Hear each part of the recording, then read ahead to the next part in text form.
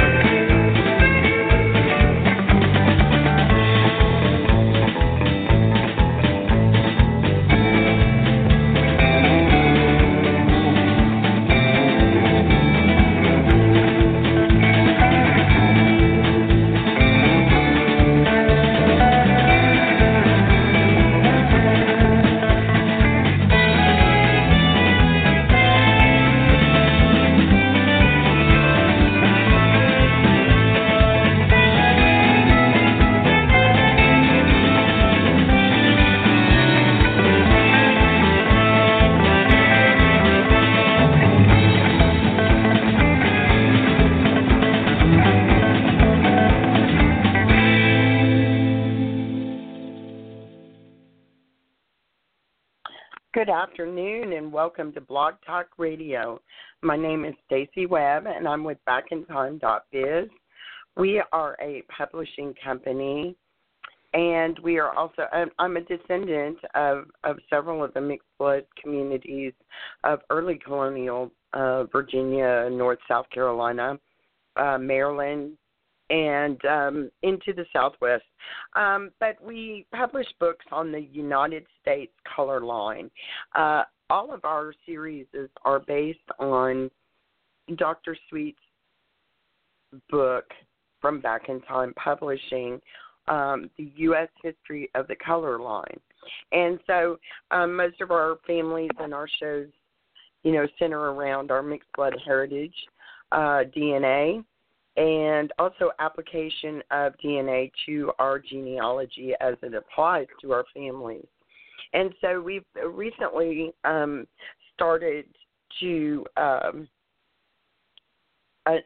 brand new DNA group on Facebook. It's just a few days old, and so we'll be sending out invitations for that as soon as we get a little more established and we've uploaded some files. And we're not looking for critical gatekeepers. We're looking for actual descendants who are willing to share their DNA, their family genealogy, and go in it with an open mind and see what we can find out and explore about our families further. And so that should show up interesting.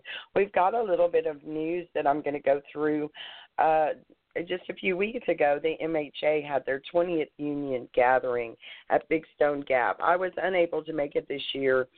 However, I have heard back and seen pictures, and Julie Williams Dixon did her new project called A People and Their People, where she has photographed several of us descendants, including myself and my father and several of the Melungeon descendants, with photographs of their ancestor that they picked out, and it's turned out to be a beautiful display. And so I hope that you will visit her website at melungeonvoices.com. Again, that's melungeonvoices.com, and you can find it easily through Google. Also this week was the release of The Free State of Jones, and we are excited to watch it. I have not seen it yet either, but maybe some of the callers have been to see it. It hasn't come to our town yet, but I'm sure it will be here soon, and I won't miss it. We have several participants from Backintyme Publishing who also contributed to The Free State of Jones, Margo Williams, and also Marvin Jones. And they are with the Chowanoke. But also Margo Williams has a new book out called From Hilltown to Strebe. And she works through the Hill family of Ewing, North Carolina. It's a beautiful book about their Reverend Walden, who was a free African-American former slave who came into Ewing and opened a beautiful church in the years and the decades that have gone by. He is related some way back to the Goins family through the Walden Goins Cemetery, which is now located at Fort Bragg, and you can look that up as well.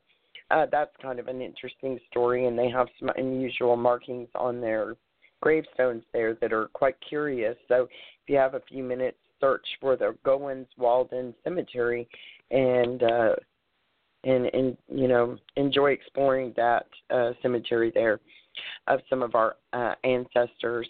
Lars Adams, Backintyme is currently publishing several books. One is Breaking the House of Pamunkey by Lars Adams, and that book is just fabulous, and that should be a few more weeks before we get started on final edits. Scott Sewell has a new book coming out, Alabama Tribes, which we've discussed several times here, and I'm looking forward. We're working on photographs at this time, and so we are going to put a call out to any of the Alabama tribal families to get a hold of us here at Backintyme.com if they have some pictures that are particularly interesting to their tribal heritage that you would like included in the book. And it'll be a fabulous book, as well as his recently released Cherokee Paradox, which is a in-depth study of DNA results among the Cherokee Indians, which was quite astonishing and telling, and it's an extremely interesting book if you're interested in any of the Cherokee heritage or if you have legend of Cherokee heritage in your family. Today's guest is Tom Kingery. I'm so excited to have him on our show. He's a family historian. He's a genealogist.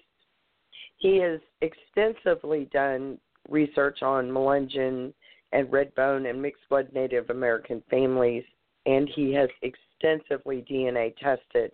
And so he's going to join us today and tell us about his surnames, which include Byrd, Reeves, Collins, Goodman, Hatcherm, Williams, Batchelor, Hardy, Feilder, Dunn, Shoemaker, Carter, Dancer, Ward, Moniac, and Colbert.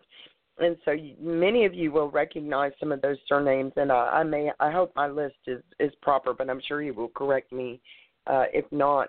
He is also a police officer in Horseshoe Bay, Texas. And so he has a lot of experience with investigative analysis of evidence, and so he applies that as well to his heritage and his search for his ancestors. I'm going to open the mic now for him, and welcome, Tom. Thank you for joining us today. I'm not Tom. I'm very interested. My family is from Virginia, from the James River is where our land came from. And the Utley family, we were close to Plantation, Tuckahoe. I see. Well, welcome. I apologize. I opened both of your mics. Tom, are you there with us?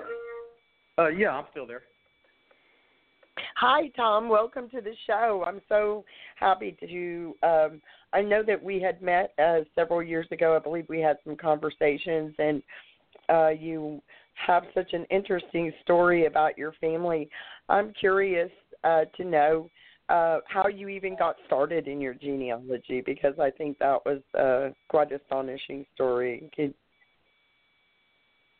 Yes, I had my mother's name was her maiden name was Feilder, and you know the photo album you look through and you'll notice some of them have blonde hair, but then you've got other people in your family with dark complexion, very dark eyes, straight black hair, and you know I never really thought a lot of it. In Texas, there's a lot of families that have that, and I guess when I was in junior high school, I started to be really interested, and none of the family really knew a lot about it, and apparently actually tried to cover up some of the darker, you know, heritage, which I think is common with a lot of families. And so it kind of, the mystery, I guess, is what caused me to look into it, because people didn't know. Right. So that's what started my research. So I would go around visiting all the older relatives. The older the better, and as close to your family as possible. But you know, great aunts, uncles, you know, especially ones that either the children have already grown up or they never had children. They were fascinated that someone was interested in the family, and so that got me started. A lot of those people know about their family, but no one asks. That's why some families you'll have 6, 7 children. One of them knows about it, the rest of them don't, and they'll say, "Well, I was the one that asked." So it's funny, just like my family's the same way. My sisters don't know anything about these stories that I heard, because I was the one that would always ask the older family members. Just had a curiosity for it, for especially history, and then us Texans are fanatical about our Texas heritage. So when I was a child, finding out, my grandpa was, you know, he told me when he was a kid that his grandpa was a Texas Ranger, and he would always, every time I'd see my grandfather, he'd talk about that. Even though his grandfather was only a Texas Ranger for about 4 to 6 months, it was documented. I was able to find the paperwork where he was sworn in 1871, and basically they fought against the Comanches on the plains. Correct. Wow, that's fascinating. And what was his surname? Feilder. Oh, okay. And he was, you felt was, and tell us about their family, about their heritage.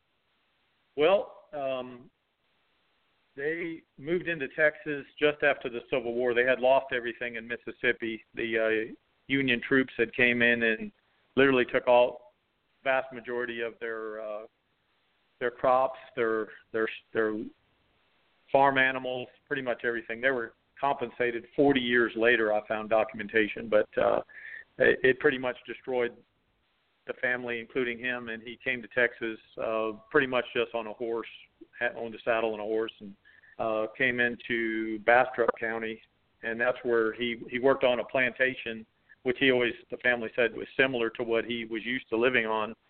Instead of ownership, he became an employee. And they had a daughter. Their name was Carter, and they were called Black Dutch. That's what the old timers called them.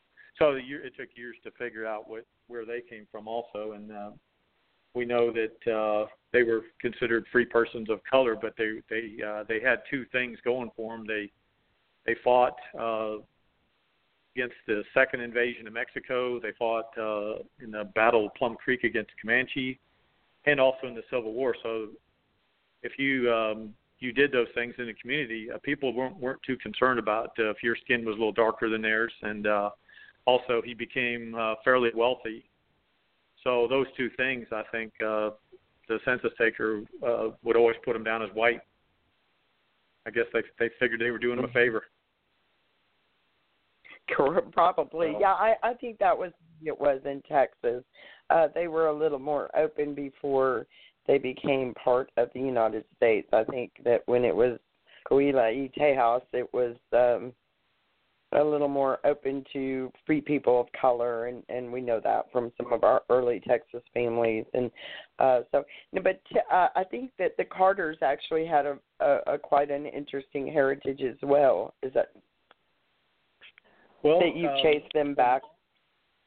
I can't get them out of Texas, but the family legend is that they were Cajun from Louisiana. They had married into Indian tribes in Louisiana and then came into Texas. I've never been able to document that, but my great uncle he was a missionary in China, was highly educated, and he relayed that story was relayed to William John S. Carter, my distant grandfather, to his mother. So that would be my great-great-grandmother. But she used to tell him as a child, he was one of the older children, and she would relay that they were related to the Acadians, who were actually deported from Nova Scotia due to war. England won the war, and so they basically refused to sign, papers saying that they would become a citizen and give up their religion and their citizenship to be English, basically. And so they deported them. They put them on ships, and they were cast out to different places along the coast, such as Philadelphia, New York, Charleston. Some went as far as the Dominican Republic even. And but it wasn't by choice. And from what I've read, half of them died while en route due to the conditions, due to disease and just poor conditions. And eventually, some of them gathered together and knew that there was a French colony in Louisiana. So within a couple of years, they were able to acquire ships and go to Louisiana. And that's what the old record states that the old story was anyway, that they relocated to Louisiana to the coast. From what I understand, the coast there they were talking about is actually the Mississippi River. Mm-hmm, and so yeah, I don't think they arrived at the German coast of Louisiana. I think you're correct that they arrived over on the Mississippi. Mm-hmm. And kind of spread out from there. Yeah. They were strong pockets. Eventually they called them. Yeah, they went from being Acadian to Cajun, from the pronunciation of the word. So that the Cajun people I didn't know it either until studying that they're actually French Canadians that were deported. And also they had quite a few of them have Micmac Indian from Nova Scotia. So, but I've never been able to document. This is family legend, but it's pretty strong coming down. But I've looked through records, and that's the way some things are. You'll just never be able to prove it. The Feilders now, they go back into Grayson County, Virginia, which is another place where your Saponi tribe settled along Peachtree Bottom, they called it. So they're documented as being there, and they intermingled with the local families, including the Feilders married into several lines, including the Alleys, the Byrds, Collins, Dickerson, several of them that were from Louisa County, Virginia. And they were brought up on charges. So the big name families, which I know you're related to, I think there was Goins, there was Collins, Denham, and I believe another family that were all told that they dropped charges if they would leave the area. And that's when they came down into the New River area, part of them in North Carolina, part of them in Virginia, in Grayson County. And then from there, the next generation, a lot of them went over to Scott County, which is where the Melungeon Stony Creek Baptist Church, where some of my family was members there at the same time when people were being cast out and the Melungeon terminology was coming about as far as one of the first that we know of anyway. There's other records that state it too, but And then after that, some of them crossed just, I think it was only a few miles over the border into Hancock County, which is the famous Melungeon area. So we know they're connected to Melungeon. And then we're also connected to the Redbone on another line because their family name was Knight out of Edgecombe County, North Carolina. We had two branches of that family that ended up in Holmes County, Florida, and then they migrated into Vernon Parish, Louisiana, with a large group. So we know that community, they were considered Redbones. So that's kind of where I come across the two connections. I think a lot of it goes back to Jamestown. It's the first mixture, so I think that's why so many people claim Cherokee is they don't know what they were, but Cherokee was always on good terms over the years, so a lot of people would claim Cherokee. In reality, they were probably from a coastal tribe. And I guess one of the first records we have showing the mixture was there was a spy that was captured in Jamestown. I believe it was in 1608, and he was secretly sending back letters to Spain. And in the letters, he mentions that there was very few women at Jamestown, so that they had approximately 40 of them had taken Indian wives. So we know that's a pretty high percentage. It's very high. But it's not mentioned. Absolutely. You won't find it in the records, though. That you and I had discussed yesterday with these mixed blood people, it seems like you have some little documentation, as in the spy sent, message back to Spain about these mixed blood, these men that had mixed with the native indigenous peoples, and then you see that the next few generations, you don't hear anything about them. And you don't pick those generations back up until sometime later, and they're always listed as free people of color, and we know that that they labeled on many occasions.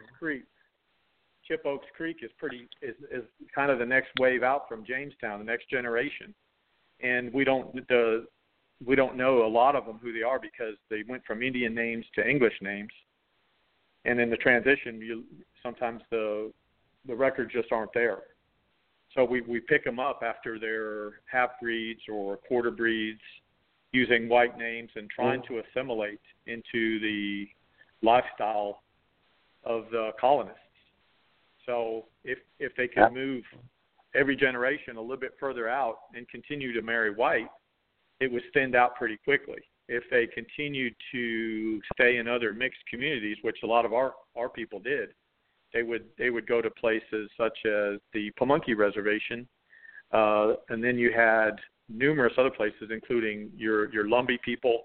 A lot of the same names can all be traced back to the eastern coast of Virginia, and then after that, the northeastern part of North Carolina, especially the Chowan area. And then they go from there. But Collins is a real common name. Of course, your family Goins is everywhere. You just see them in every mixed community. These Goins show up. And we know a lot of them, they tried to discount them and say that they were Africans, but the descriptions and the records don't indicate that. We know in some cases that there was some mixture with free persons of color, but if the colonists could indicate that they were not Indian, they didn't have to make any compensation for them. So that was the thing. People wonder why they did not want to claim black. They think it's a prejudice thing. It's nothing to do with that. It's having to do with getting your land taken away from you, because people, if they continue to mix with African, that the community would eventually take the land, saying that there's no Indians left. And that happened with several, including the Gingaskan, and I think my course possibly connect to them. I found there's kind of a gap between, but I found some indicators that some of them of that family moved into Texas at that same time period. And so I'm still what searching. family line was that? The same family. I'm sorry, I didn't hear. I'm sorry. And you were saying that this family, you think, mixed in with the Genghis Khan and came into Texas. What family line was that? Did you say? They were Carters, and they always associated with the Perkins family. Okay. And they're in Bastrop County. There was back in the mid 1800s. They married into another Perkins family that also was from up in the Virginia and Maryland area. And it seems like they continued to associate with them. There's several other families that were also, I believe people had done some research in the Republic of Texas, some of the earliest people involved in the first invasion and the second invasion, showing that quite a few of the people that were the actual foot soldiers were Redbones, Melungeon, had that heritage. They seem like they're always the first ones to be willing to fight. Is a lot of times your mixed race people. Absolutely, and we can follow that tradition to the Revolutionary War when many of the Redbones progeny forefathers fought. The British had promised freedom, and full white privilege of, and as well, like several of our grandfathers fought with Marion, from Francis Marion, or Francis Marion. The swamp fox. It seems like these mixed blood people Indian people were used for militia and really taught the Americans how to guerrilla warfare, and I've written extensively about that in the past. As far as the group of men that fought with Marion's men, because there were several of our progeniting forefathers, our Mixon, the Doyle, and Reverend Joseph Willis all fought with Marion. And so we brought that right into Texas. We were always used for militia, for heavy, like you say, foot combat, militia type warfare.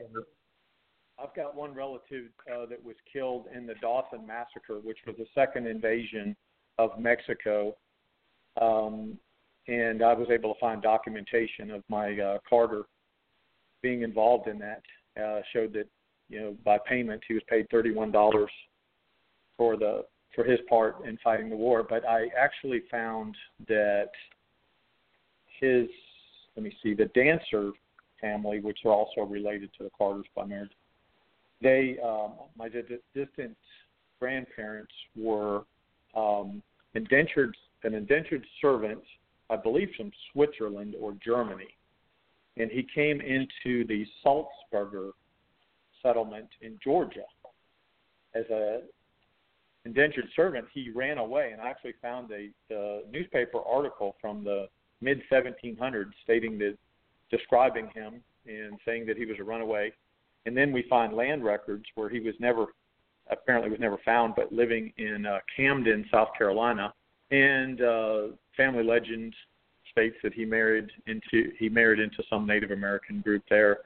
A lot of these stories you can't prove, but we know that down the line there were some others that did marry into tribes. It was fairly well documented.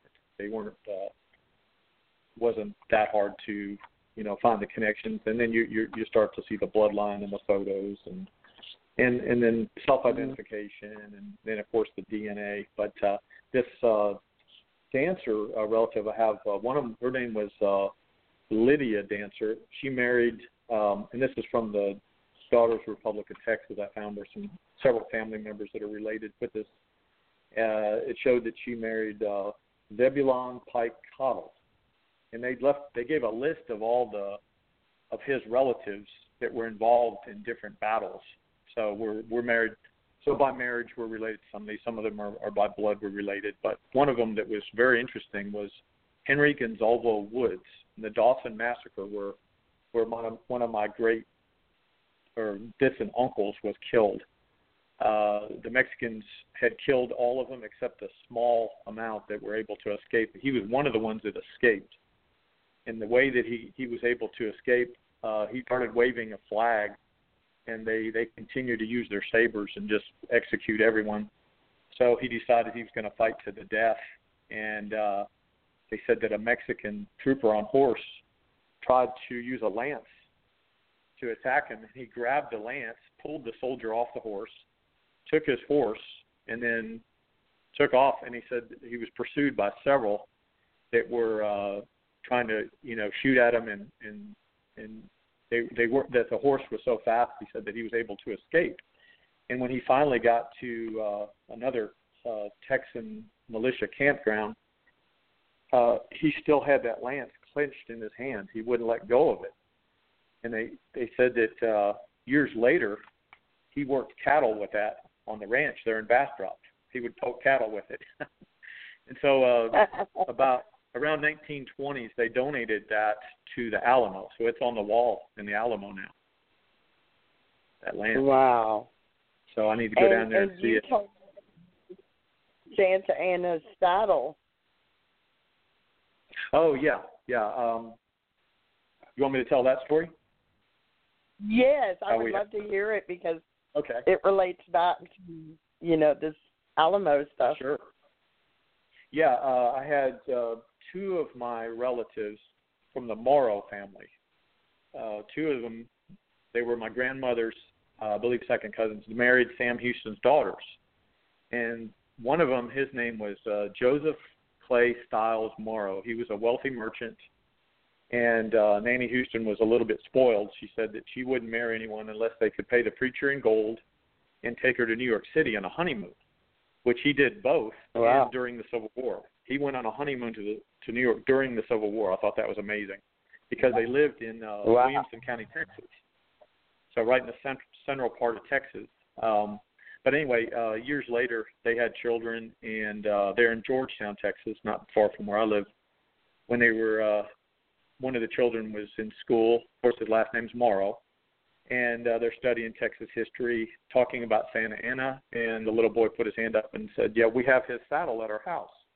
The teacher scolded him, said, after school, I'm going to take you home and tell your mother about you telling lies. So she did this. She walked the child home. Nanny answered the door. Nobody recognized her. I guess they didn't go around bragging that they were Houston family. And the teacher starts to explain the story about the boy saying that Santa Anna saddle is in your house. And Mrs. Morrow interjected and says, yes, it's in the front room. Would you like to come see it? And they actually had it in there. And they said that the kids would come, some of my cousins would go there and play on that thing, ride it.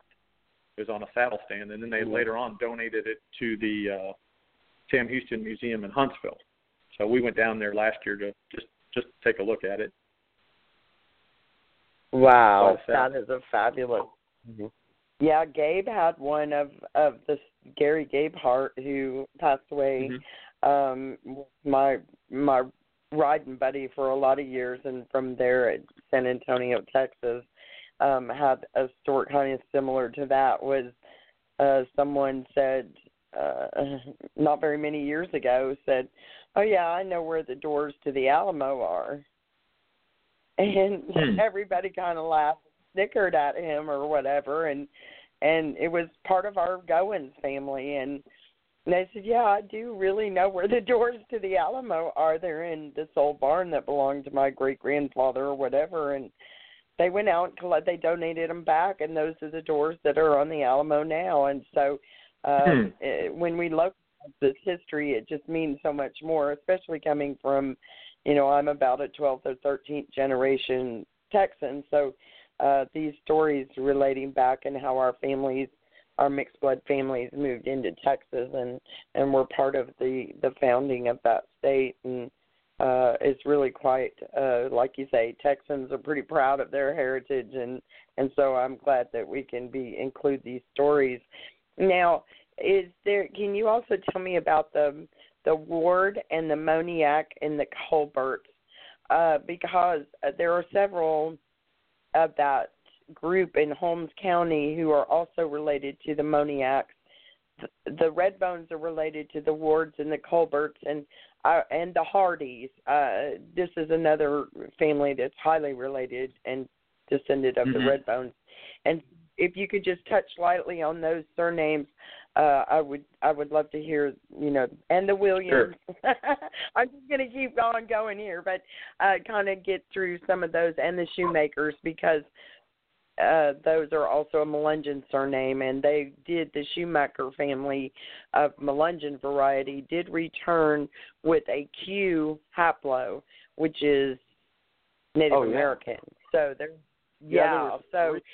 three of the relatives that were brothers that fought in the Revolutionary War, and they were all part of a regiment that were Indians.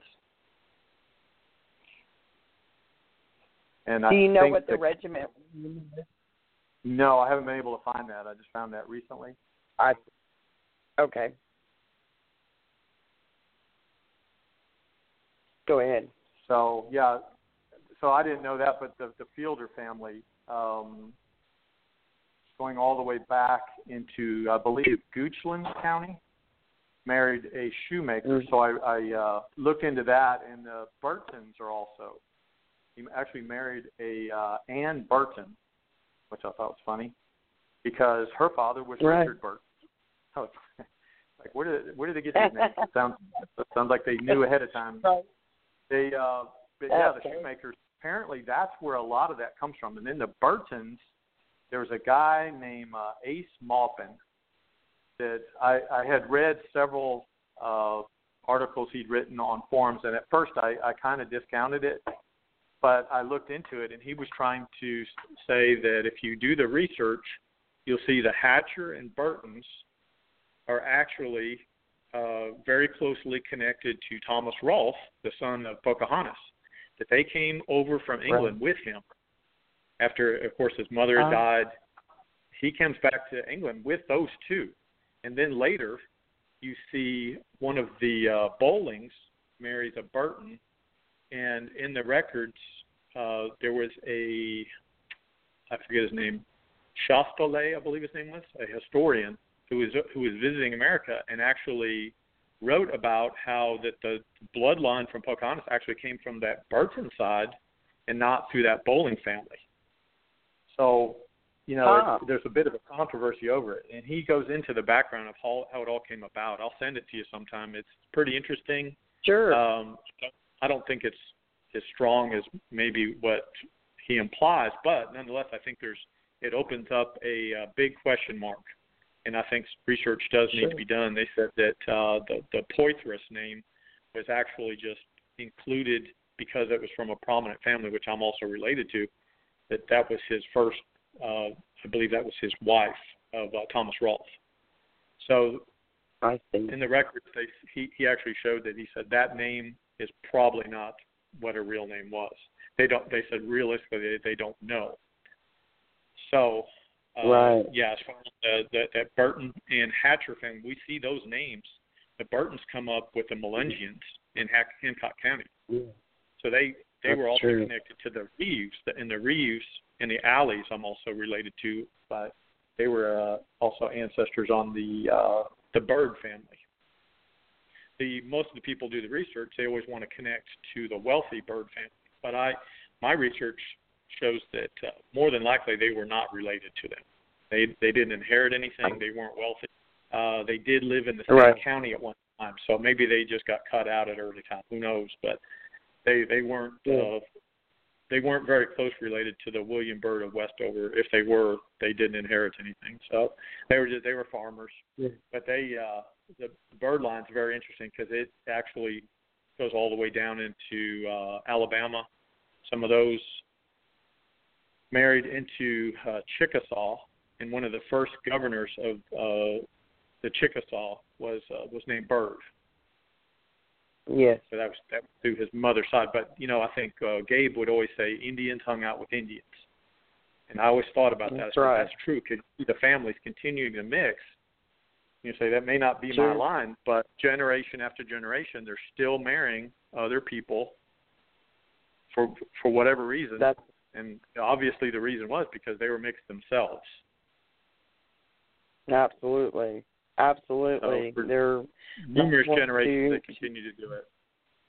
Yeah, let me absolutely. see. The Hardy family, that's an interesting family. and we're connected to the Johnsons through them also. The Johnson is a very strong family of mixed blood in northeastern North Carolina, possibly connected to the Francis Johnson that was Angolan. Right. I haven't seen a really strong proof of that. That's my Thomas Hashaw, I believe he shows that there was a connection between the Batchelors, which married into the Hardys, and Francis Johnson that comes down from that line, bought land from our family. But that's as far as I can find, so I haven't been able to document that. There was I had a distant grandfather that his name was Whitmell Hardy, and now Thomas Whitmell was the interpreter for the Tuscarora. So the indication is, they said a lot of people named, mainly Native American families, used that name Whitmell as a first name because they were mixed Tuscarora. So that's a possibility. But he had that name. First name was Whitmell. The Hardys, but they were an early family in the Chowan area also. Then they married into, the Hardys, Batchelors, all those are very old families. And all of them were in at early, I guess they were considered like frontier areas at the time. Like a lot of families, they would live in swamps, or they called them pocassins. So and some say the reason they did that is because they didn't think anybody would kick you off that land because it's undesirable. So throughout Byrd County, there's several swamps up there, and you'll see a lot of Goins, Collins, and a lot of my family living in those areas. But they were the land had very little value. So, and let me see, there was you asked about some other families. I'm trying to Williams. There's two Williams in Byrd County. One of them was Tuscarora. I've never been able to confirm whether mine was or wasn't, but they definitely were in the same area at the same time period. Also, getting back to the Johnsons, one of the chiefs of the Tuscarora was named Johnson. So possible connections is just stuff that if you look into it, it's worth looking into further because there's potential that they're from those same families. Of course, most of those Tuscarora from North Carolina went up into the Iroquois, and most of them have knowledge of the families. It's a little tough getting information though, because those families that migrated up there, I think that's pretty important. But the Williams and Johnson, there are definitely two of them that were on there. There's an area, Catherine's Creek and Bennett's Creek, which there was a high concentration of my family. They were some of the first landowners. So we know that quite a few of those were either mixed blood or bought their land directly from local tribal people. But as you follow the generations down, they continue to show up around the Lumbee, the Kohari, which a good example would be the Goodman family. The Goodmans showed up as Kohari all the way down right next to the Lumbees, and then also show up in the Melungeon. One historian lists them as chiefs. They say they were some of the, I believe, what they were calling was Saponi. They indicated they were chiefs. So if you go online and you put Goodman and Melungeon, and then you go to images, you'll get some pretty dark people from the Kohari and from the Melungeon. So they looked like they had a high concentration of blood in them. Right. Now, let me see. What was some other families you were asking about? The Ward, Moniac, and Colbert. Okay. On my Carter and Dancer family, there's one researcher that says he has pretty good documentation. I haven't seen it, but he believes that the Ward family were actually descend from John Jack Ward, who was, I believe, a Creek Indian trader. And then his wife was, I believe, a half-blood who was her mother was a Moniac.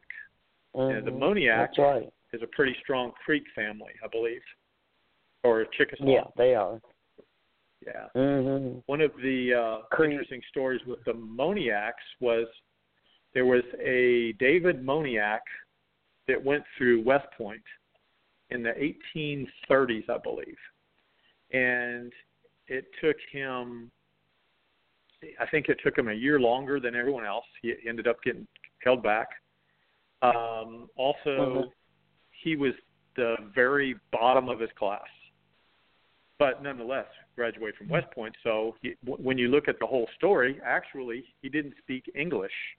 So had to learn English the year before he went to West Point. And also had to be tutored in general studies. But then was able to prove that he was worthy academically to go into West Point. So being at the bottom of the class and one of the first Native Americans ever to graduate from West Point was very impressive. Very impressive. Yeah, so when I had heard first tell about people that he graduated at the bottom of his class, they say, well, that's not that good, but nonetheless he still graduated. But then they say he started at 15 at West Point. That's impressive. Sure. And that was the Moniac. Yeah, he was actually as soon as he graduated from West Point, he resigned from the military because he had gotten a letter saying that his father had been drunk continuously, that they weren't taking care of the farm, and he really needed to come home. So he resigned, went home, and then later volunteered for the local militia to fight against the Seminole and was killed in battle. I see. Right. And the Colberts, where did they come in on your? Did they come in with the dancer line as well, or? Yeah, I believe the Colberts and the Moniacs were related. I'd have to look at that again. I can send some of that to you, but yeah, that I've never been able to establish that. But like I say, there's several people, and this is something I need to tell you and everyone. Ancestry.com. Sometimes there's people that will put links to families that have not been confirmed, and this one it has been included because it is possible, but it's not a very strong foundation. But what a lot of people do is when they're doing their genealogy on Ancestry.com, they automatically add other people's lineage that sometimes are not even close. So, that's just something, a word of caution for people. If you Absolutely. If you just don't do the research and you're just copying what someone else has, sometimes, not always, most of it's pretty solid, but sometimes you'll run into lineage that is not even correct. So if you do the research, you'll actually find your correct line, which sometimes opens up a whole new, insight for you, and which is well worth looking into. But I've seen some where they had an example where it showed the mother being 80 years old and having children, so we know it's incorrect. If they just look at the birth date, they just see they're just way out. That's right. They can make mistakes. Census takers make mistakes, and people in our situation, for some of our families, they even put false information out to the census taker, recorded false information. Oh, and yeah. We talked about this yesterday, that we've been digging heavily into a 1932 through 1934 lawsuit that came about in Texas at Liberty County, Texas, on an original Sam Houston League and Labor to my great-great-grandmother. She was a Johnson, Nancy Johnson Goins.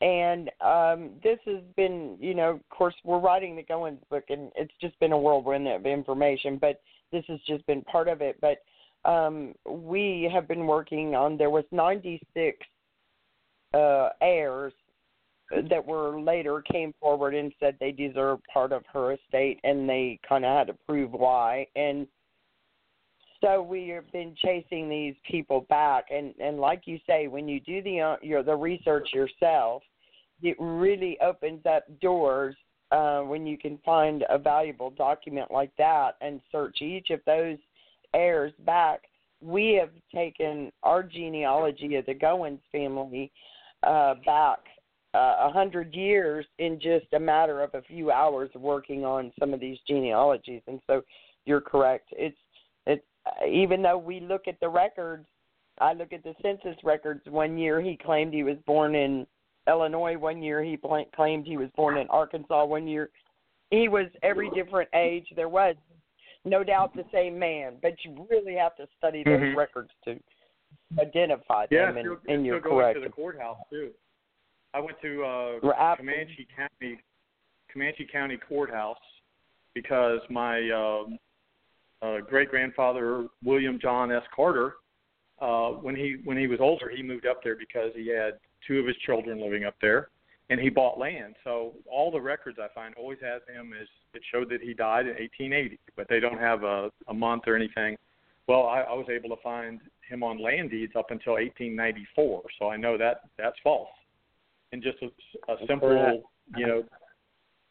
bit of research and being a police officer, that helped me in going through courthouse records and also the big question, what is documentation? I've had people come to me and say, well, I've got a notarized letter, so that's documented. I said, all that means is that the notary recognized the signature. That doesn't mean they read the document. Right. The validity of such. That's right. Right.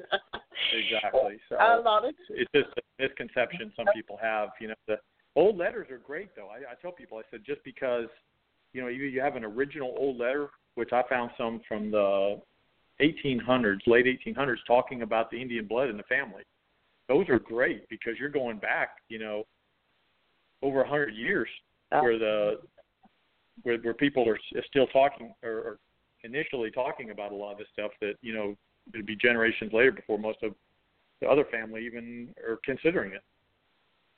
So at an early stage, you'll find some family members that were interested. Here in Texas, I've always been told that the reason people tried to not show that they had any Native American was because the Comanches, all the way up until, I'm going to say 1930s and 40s, there were people alive that had family members that were killed by Comanches. So that some of them, any type of Indian, they had no use for. They didn't want to hear that. So that's when I think a lot of people started using terms like Black Dutch and, other, terms that, to try to explain why they were, where they got their dark skin. Because Black Dutch people, most of them, they just shrug their shoulders when you ask them what it is. Absolutely. And I think there is some validity to these names. They didn't know what they were. They didn't know who they were. They just said, oh, they're just Black Dutch. They're just Melungeons. They're just Redbones. And when you get down to the core of some of this research, you can see that these same surnames keep happening over and again and over and again. And it's a preponderance of evidence as well, I believe, when you have a family, like you mentioned, the Johnsons and the Goins. And, it was the very rare Goins family that I have found in the United States that wasn't associated at one point or another with these mixed blood people. And so it's doing your own footwork is monumental. Another problem that we always have is that when someone gives me a reference and they say, oh, I got this information from this document, whatever, go back and find that document and look at it for yourself, because a lot of times people will leave out vital information just because it did not pertain to their particular research or their question at the time. And so always go as often as you can and get that original document and transcribe it. And the transcription is a lot more than just reading a document and typing out what it says. Transcription is based on historical perspective and not modern perspective. And so someone made a quote to me the other day. There was a Perkins grandmother who had children. Obviously, we don't know if she was married to a Perkins and we just don't know who he is, or if she was a Perkins, which happened a lot in our family, we earned our surnames matrilineal and not the normal white, or European descent of a male line. And so they said, it says on the record she was the natural child of this Perkins woman, and they said, so she was illegitimate. No, excuse me. A natural-born child does not mean you're illegitimate. It just means you're from that person's body. You're their natural child. And so even people in the modern time can kind of not understand definition of words all that well, and then they start a rumor that, she had illegitimate children, and so that gets carried down, and it didn't mean that at all. So it can happen. And now you have done a lot of research on DNA, and you've studied extensively, and I want you to tell us about all of the tribal hits that you've gotten, and the European and the Middle Eastern and the North Africa. Talk to us just about how you felt when you got your results, what they mean to you, and how you're applying those to your genealogical research today. Okay. The one of the first tests that came out was, I believe they called it Ancestry by DNA, and it was divided into 4 races. And let me see, I've got it.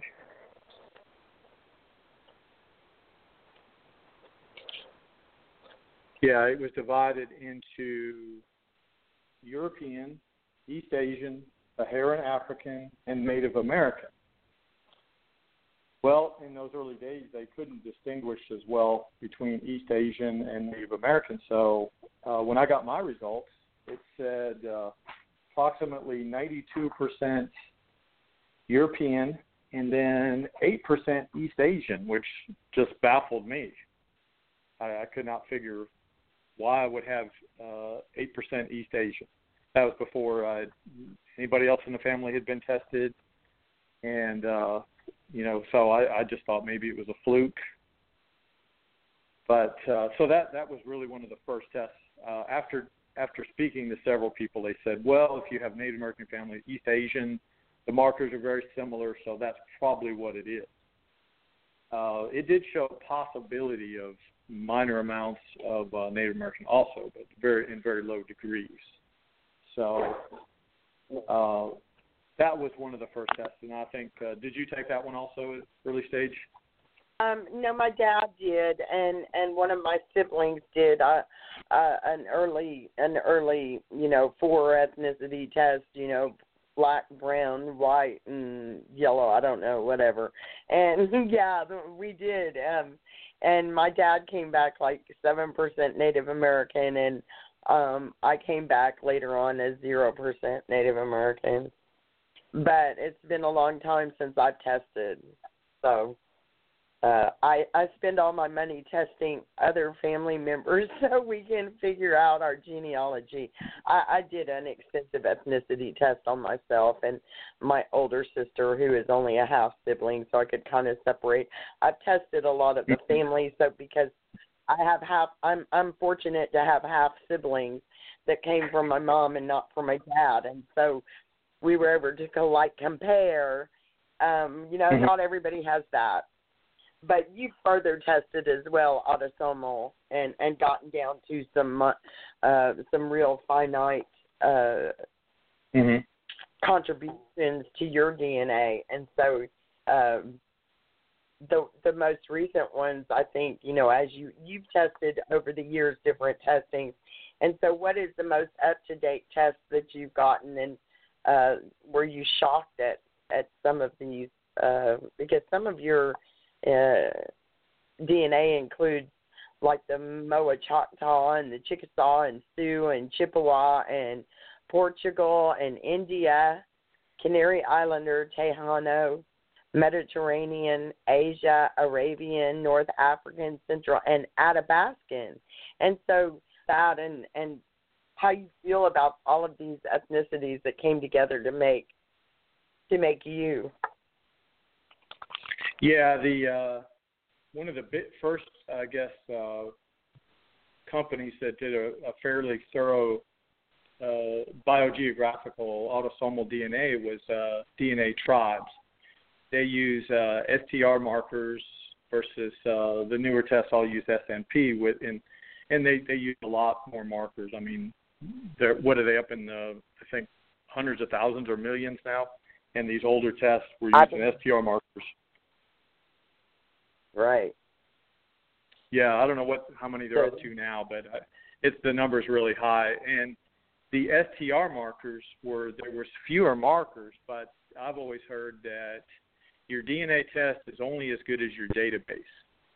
So looking at the database samples for Native American, your DNA Tribes at the time had a much better sample database, including groups like Athabascan, Lumbee, Grand Chaco, a lot of different groups that, the newer tests, I understand that they're starting to add those groups in there, these different tribal groups in there. But the DNA Tribes, actually, I'll give you a good example. My wife is Hispanic, but they have known Native American from Mexico. And there was such a large database of Hispanic people that it matched her almost perfect. Now, she has, my last name on, so when the test was submitted, they didn't know what race she was. And when it came back, it was almost perfect, with Mexican as being number one, and then Indian, pretty much all the secondary stuff was Native American matches to Mexican tribes. So I think here again, it has a lot to do with the database, the sample database, and they have a really big Hispanic, sample database. So it was really accurate. Hers was just spot on. So it really impressed me. So it makes you have confidence in it, and but yeah, I did get certain matches that were a little bit baffling. Again, the India came up on mine and on my grandfather's brother. The only two surviving people that I could test, the two oldest ones anyway, in my family, was a grandfather's brother and sister. The sister's the only one still living, and she showed matches to Athabascan Indian, which is Navajo and Apache, which I believe is probably because, not that we have that blood, but Native American, other Native American groups also have similar markers to them, so it paralleled to them. And it was a significant amount, enough to show up, on the Native American panel that they offer. Then my uncle, though, his number one match was India. Number two, Japan. And Japan, according to some researchers that do DNA, believe that they parallel almost as close as you can get as far as any other Asian group to Native American. That's controversial. Some people disagree, but so he showed Japanese as number two. His India results, though, were not found as high, anywhere near as high on my aunt's, which she did show 50% of her markers did match, just like a brother and sister would. So there's no doubt they're brother and sister, but you never know what you're going to get. That's why I think we were talking about the other day. Sometimes you'll have a child with blonde hair and blue eyes, and then one with red hair, and then one that's real dark complected with real dark brown eyes, and they're all full brother and sister. Absolutely, it happens quite often with our groups. And the India does not, what in the least, because our results as a tribal group, as far as Redbones go, that is basically our highest hit is India, all over India, and so it absolutely is relative to your suspicion of Melungeon and Redbone heritage, because we absolutely have found that the gypsy people were brought here. Christopher Columbus brought I don't know how many on his third voyage and left them here. And then, you had the fact you had inquisitional years in Europe and Spain and Portugal and France, and these people were exiles immediately. And through my research of the gypsy people during inquisitional periods was that the inquisitional courts had found that the gypsy people had no religion at all. And so this actually gave them a lighter sentence than, say, pertained to Jewish people who were highly persecuted, for their religion. And so these kinds of people were brought by the boatloads, just like the Canary Islanders, into Bexar County to build the mission systems. And they, of course, immediately came here and mixed with the indigenous peoples.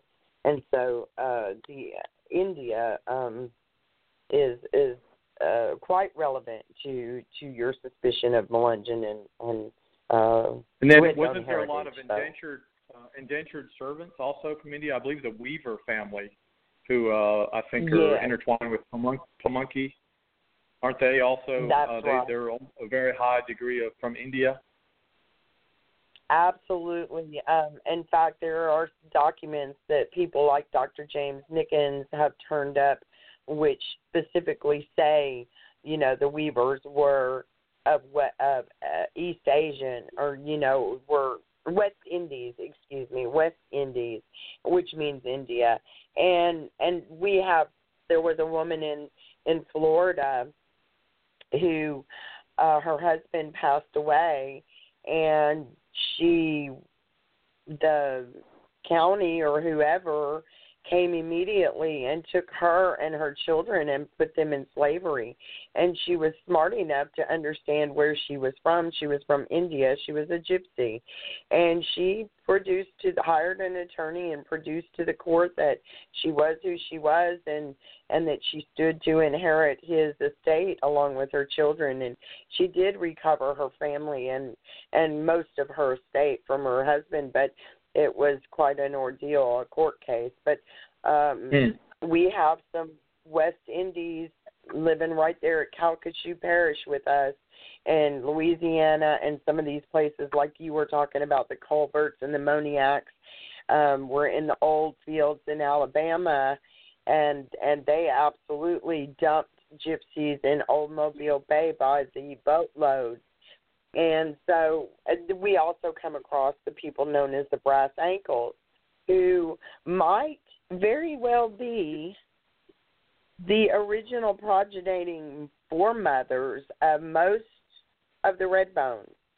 And now Redbones are documented older than the Melungeons. So you're talking about a previous group to even them. And I have a real strong suspicion, and always have, that the term brass ankles was Indian women and young boys, young children who were indentured servants, and they wore a brass anklet to identify themselves as slaves, concubines, and so forth. Because this Weaver DNA and the Nelson DNA and the Mitchell DNA and the Marks DNA, female maternal mtDNA, we really lucked out. In the early 1900s, a man who was, and a woman, known as the King and Queen of the Gypsies, came to the United States from Brazil. They were brought here by the United States government, and they were hired by our government to bring persecuted gypsies from other countries to the United States. And we matched this female DNA from the Weavers and the Mitchells and the Nelson and the Nash family and the Marks and to that Mitchell couple. Both of them carried a specific female DNA, mtDNA, that matched the MOWA Choctaw, the PD Indians, the Redbones of Louisiana, the Melungeons of Tennessee. And so that's quite an astonishing, we were really lucky to have these late migration of people, and then all of a sudden we've got this royal bloodlines of the Gypsy people, and it shows up in nearly every one of our mtDNA results.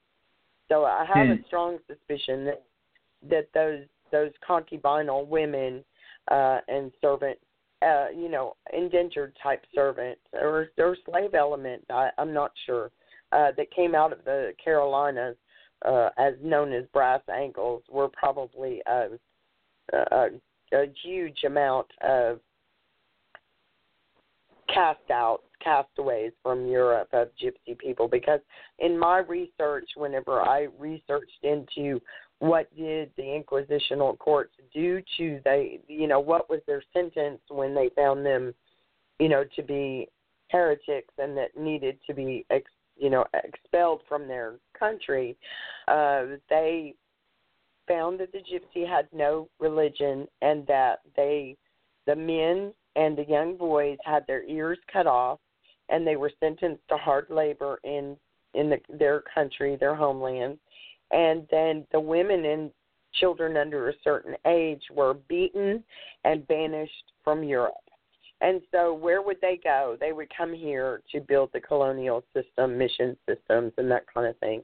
And so it's a sordid tale, but the same with the Mitchells that came from Brazil.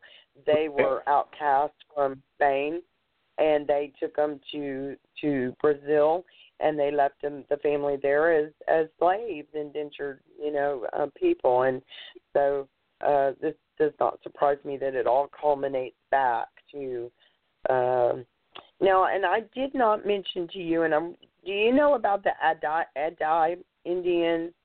The Adai Indians there at Natchitoches, Louisiana, because you mentioned that hit to some of those Apaches and those local Indians in Texas.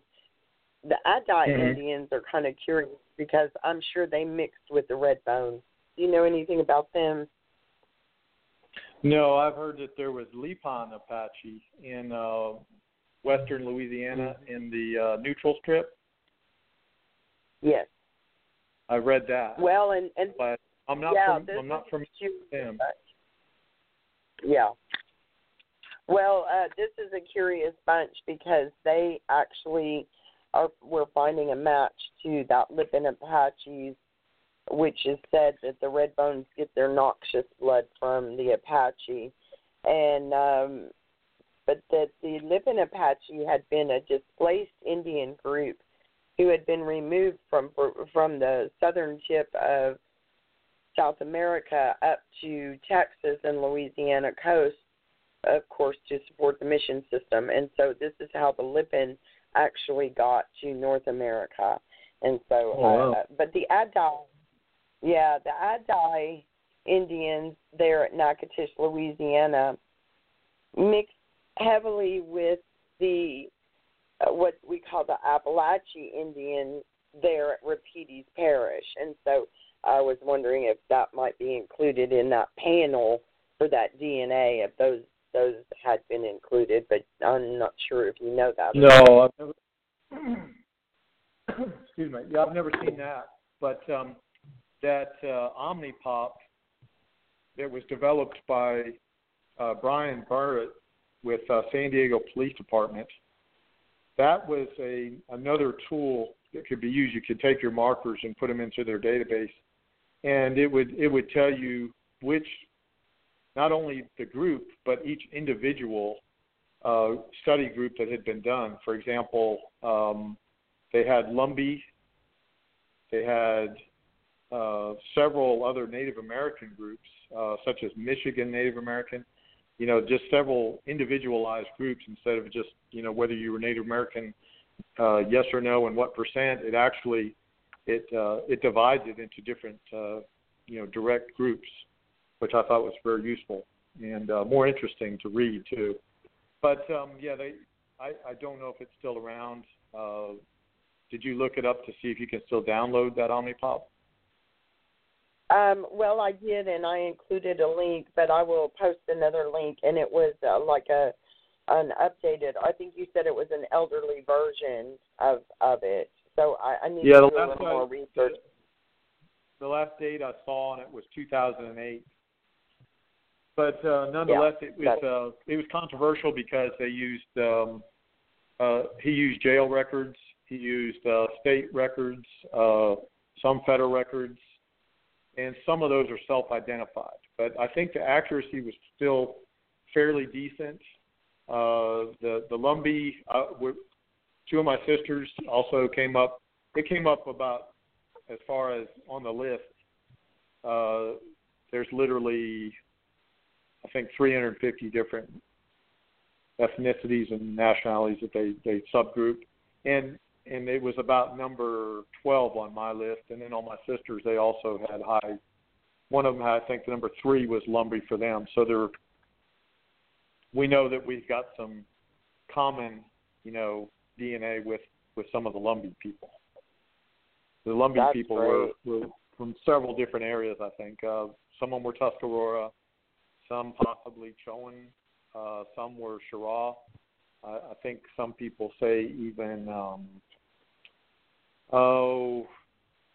Catawba, I believe, and just several different things. They argue over which is the primary, makeup. I don't think anybody really knows, but we know that there's several known Native American groups there that are mixed together. Absolutely. And you see a lot of the same names. So the Omnipop is a neat tool to use. I haven't looked it up recently to see if it's still available, but it's just if someone's using STR markers only from the DNA tribes, they can use that. They can't use it with the SNPs, unfortunately.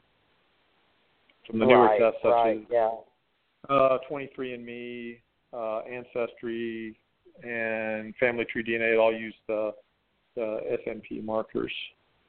So that's right. They wouldn't be able to use it on those. But I think you can kind of take it as a totality. The newer tests are getting better, but the database was lacking in Southeast Native American samples, especially. And some geneticists said that there is a difference. They said Cherokee had certain elements that would be different that you may not score because of the difference.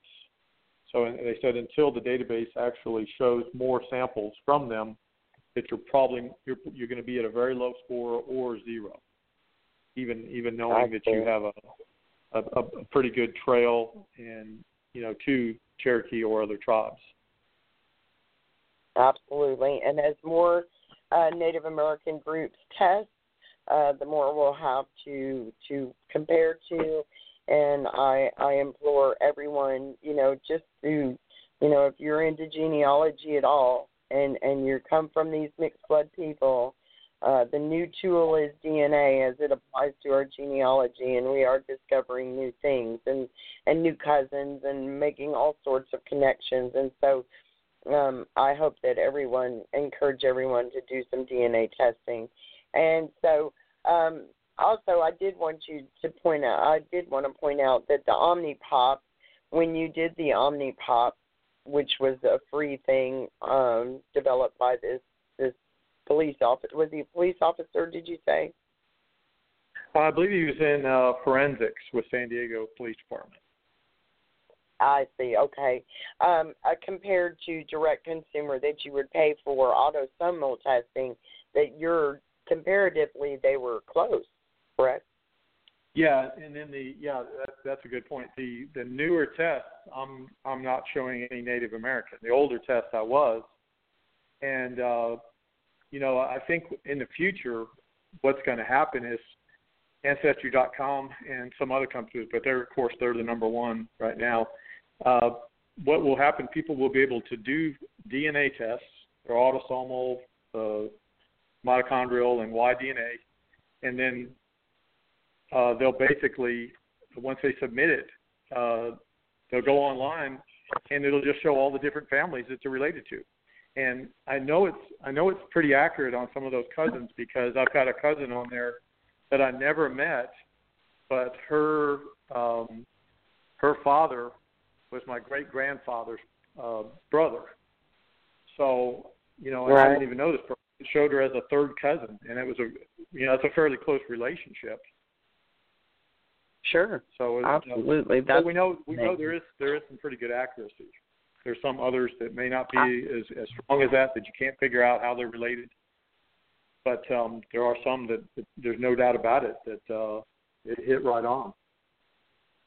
That's fabulous. So I think that's going to be really nice for people to, if they don't want to do the research, they'll be able to just submit their DNA, and within a few weeks, they'll get on Ancestry.com and just look at all the photos and family trees of their actual families. I think eventually it will come to that. And it's getting closer already. I'm finding photos of different family members that people are digging out and putting on there that some of them I've never seen before. So it's really nice. It really is. And it brings it home, and it says, hey, you know, it's not just a name on a piece of paper. Here's their actual picture. And of course, people can always fill in gaps sometimes. You know, you meet a third cousin who can fill in gaps for their family, and you just keep adding to your family tree, and it is very exciting. I'm glad. Well, thank you so much for being with us here today, Tom, and we're going to have to invite you back and do another show because I know you have so many connections with the Melungeons and the Redbones and the Dominickers there in North Florida or the Porch Creek Indians, and we work with Stephen Pony Hill, and of course this show is usually hosted by Scott Sewall and his Legacy and Identity show, and so I was glad to fill in for him this week, and I'm so glad I got to speak with you, and I would love to get together further on looking at genealogy with you and seeing where we couldn't plug in some things possibly and make some matches. And any final thoughts that you have for researchers out there as far as searching for their family through genealogy and DNA? Well, we'll give you the last word, and then I'm going to have a few updates on Kayce Powell's new book coming out. Backintyme is going to work on Chasing Justice. And so I will make some final comments on Chasing Justice from Kayce Powell, and give us any of your final thoughts or anecdotes or advice. Okay, well, I sure appreciate you letting me be on. And your name has been in this for several years, so I'm sure a lot of people know as you start to research Redbone, Melungeon, Saponi, and a lot of these other groups, there's a huge controversy. Certain people will claim descent, for whatever reason, whatever their motive is, and they'll kind of divide groups, and there'll be people arguing over it. And then you have honest researchers like yourself, Gabe, Pony Hill, several others that are doing honest, hard research. I mean, going through actual records and spent years doing it, and there's so many books being sold that they like these people to be considered a mystery people because that sells books. But it's all being unraveled, and you guys have done so much research that, for a long time I was really confused, and it just seems like it's all coming together now. So, I appreciate your research, and it's just really nice to see somebody that's devoted, so much of their life to do this, because it is really important for our descendants to continue to know their lineage. And there's a lot of families where it's lost. And, they really don't know where they came from. And some of these are older relatives, as they pass away, if someone wasn't willing to spend the time to get the information that sometimes leads us to the right direction, once they're gone. And I guess a good example would be the photo album that was in my family. Once most of my relatives that knew who they were passed away, all we know is that they're family, and nobody's identified those photos. So it's really sad that no one was willing to take the time to make notation. And the people that knew who they were didn't think anything about it because they knew them. Right. They knew those people in the photo. They don't think of doing that. And I'm probably just as bad. I've got photos where, I took of my family that some people, down the road wouldn't know who they were if I didn't make a notation. So, but that's just one of the things that it's good that there's somebody in each family that is preserving things and investigating, where our people came from, and it's all coming together. It's like I say, there's certain groups out there that they're trying to dissuade people from what the facts are, and you've been doing a really good job, and so keep up the good work. Well, thank you so much, Tom. It has been a life's work for me, but I enjoy it every day. I wake up and I say, who am I going to find today?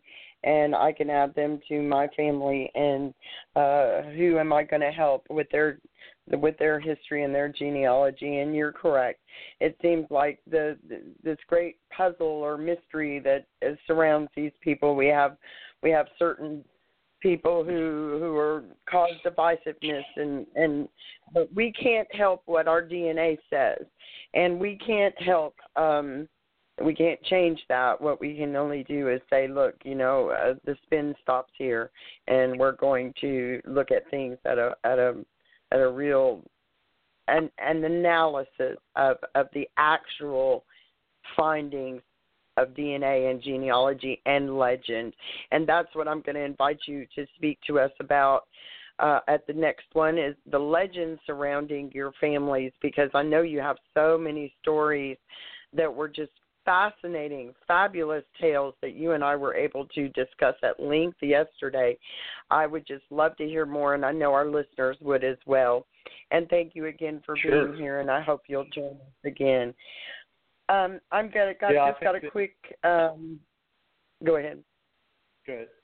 I'll just say, in the old days when I started doing genealogy, probably in around 1982 approximately, you'd go to the libraries, and the Latter-day Saints usually had libraries in the big cities that you could go to and research. And the main focus I always saw people looking for was trying to prove royalty.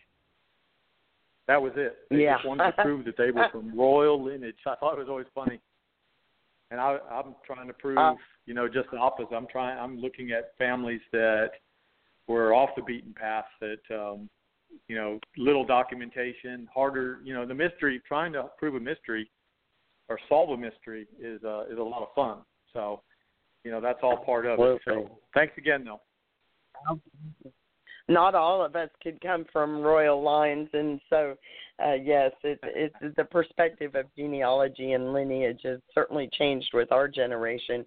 We're not looking for all of those kings and queens sitting on a throne somewhere. We're looking for these people who were, part of the village and part of the community that possibly wasn't elitist. And so we really changed the perspectives there, and I appreciate you as well for all the hard effort and work that you've done in your detective. Because to me, whenever I speak to you, because you are a police officer and you have these questions: who, what, when, where, why, and how can I prove this? And so that is always a great perspective to have going into this. And thank you again, Tom. Right. If you had to stand before a judge and jury and present your evidence of your bloodline, what kind of evidence do you have, and how would other people, peers, how would they look at that evidence? So that's one way to look at things. I always tell people, when you're presenting something, just family legend alone, that's good, but I think there needs to be a totality, including your DNA, your genealogy, the family photos, everything. So, all right. Well, thanks again. Thank you. And I've just got a few more. Just one little update on Kayce Powell. Kayce Powell has turned out to be a really good friend of mine here in Hopkinsville, Kentucky, and she is an attorney. And she has several cases that she is writing books about, and it's called Chasing Justice. There's a series of books, And her first one is A Brother's Love. And this story is quite interesting. It's based on the true accounting of the life, death, and ensuing court cases over the estate of Keith Chandler. He was from here in Critendeon County, Kentucky. His family farm and home had been owned by his family for over 200 years, and that was lost in one generation. And so this is the story of his brother. His name was Steve Chandler, and his relentless quest to seek justice for his little brother and to clear his family's name. She's also got another book called we haven't named this. She hasn't named this book yet, but I just gave it a title of Mohon Saga, which is actually the story that in which Kayce and I, how we met, because we both, I was a victim of Clay Mohon, and her client was a victim, of course, a much more serious victim of a modern-day con artist in the United States. And she has a United States Supreme Court writ for Cassie Stevenson, the death of Anthony Stevenson. He was working for Clay Mohon and was run over by a tractor and a bush hog, and so it's a very sad case here in Hopkinsville, and she's been after this guy for a number of years, and I don't think she's going to give up, and I think he is it's an interesting tale of how a modern-day con artist would work in the United States. Thank you for joining us, everyone, and we look forward to the next Legacy and Identity show. Will be in 2 weeks. I'm not sure of the date yet. Let's see. It would be July 7th. And so, everyone, we wish everyone a happy 4th of July, and stay safe and enjoy your family and your heritage. Thank you. See you next time.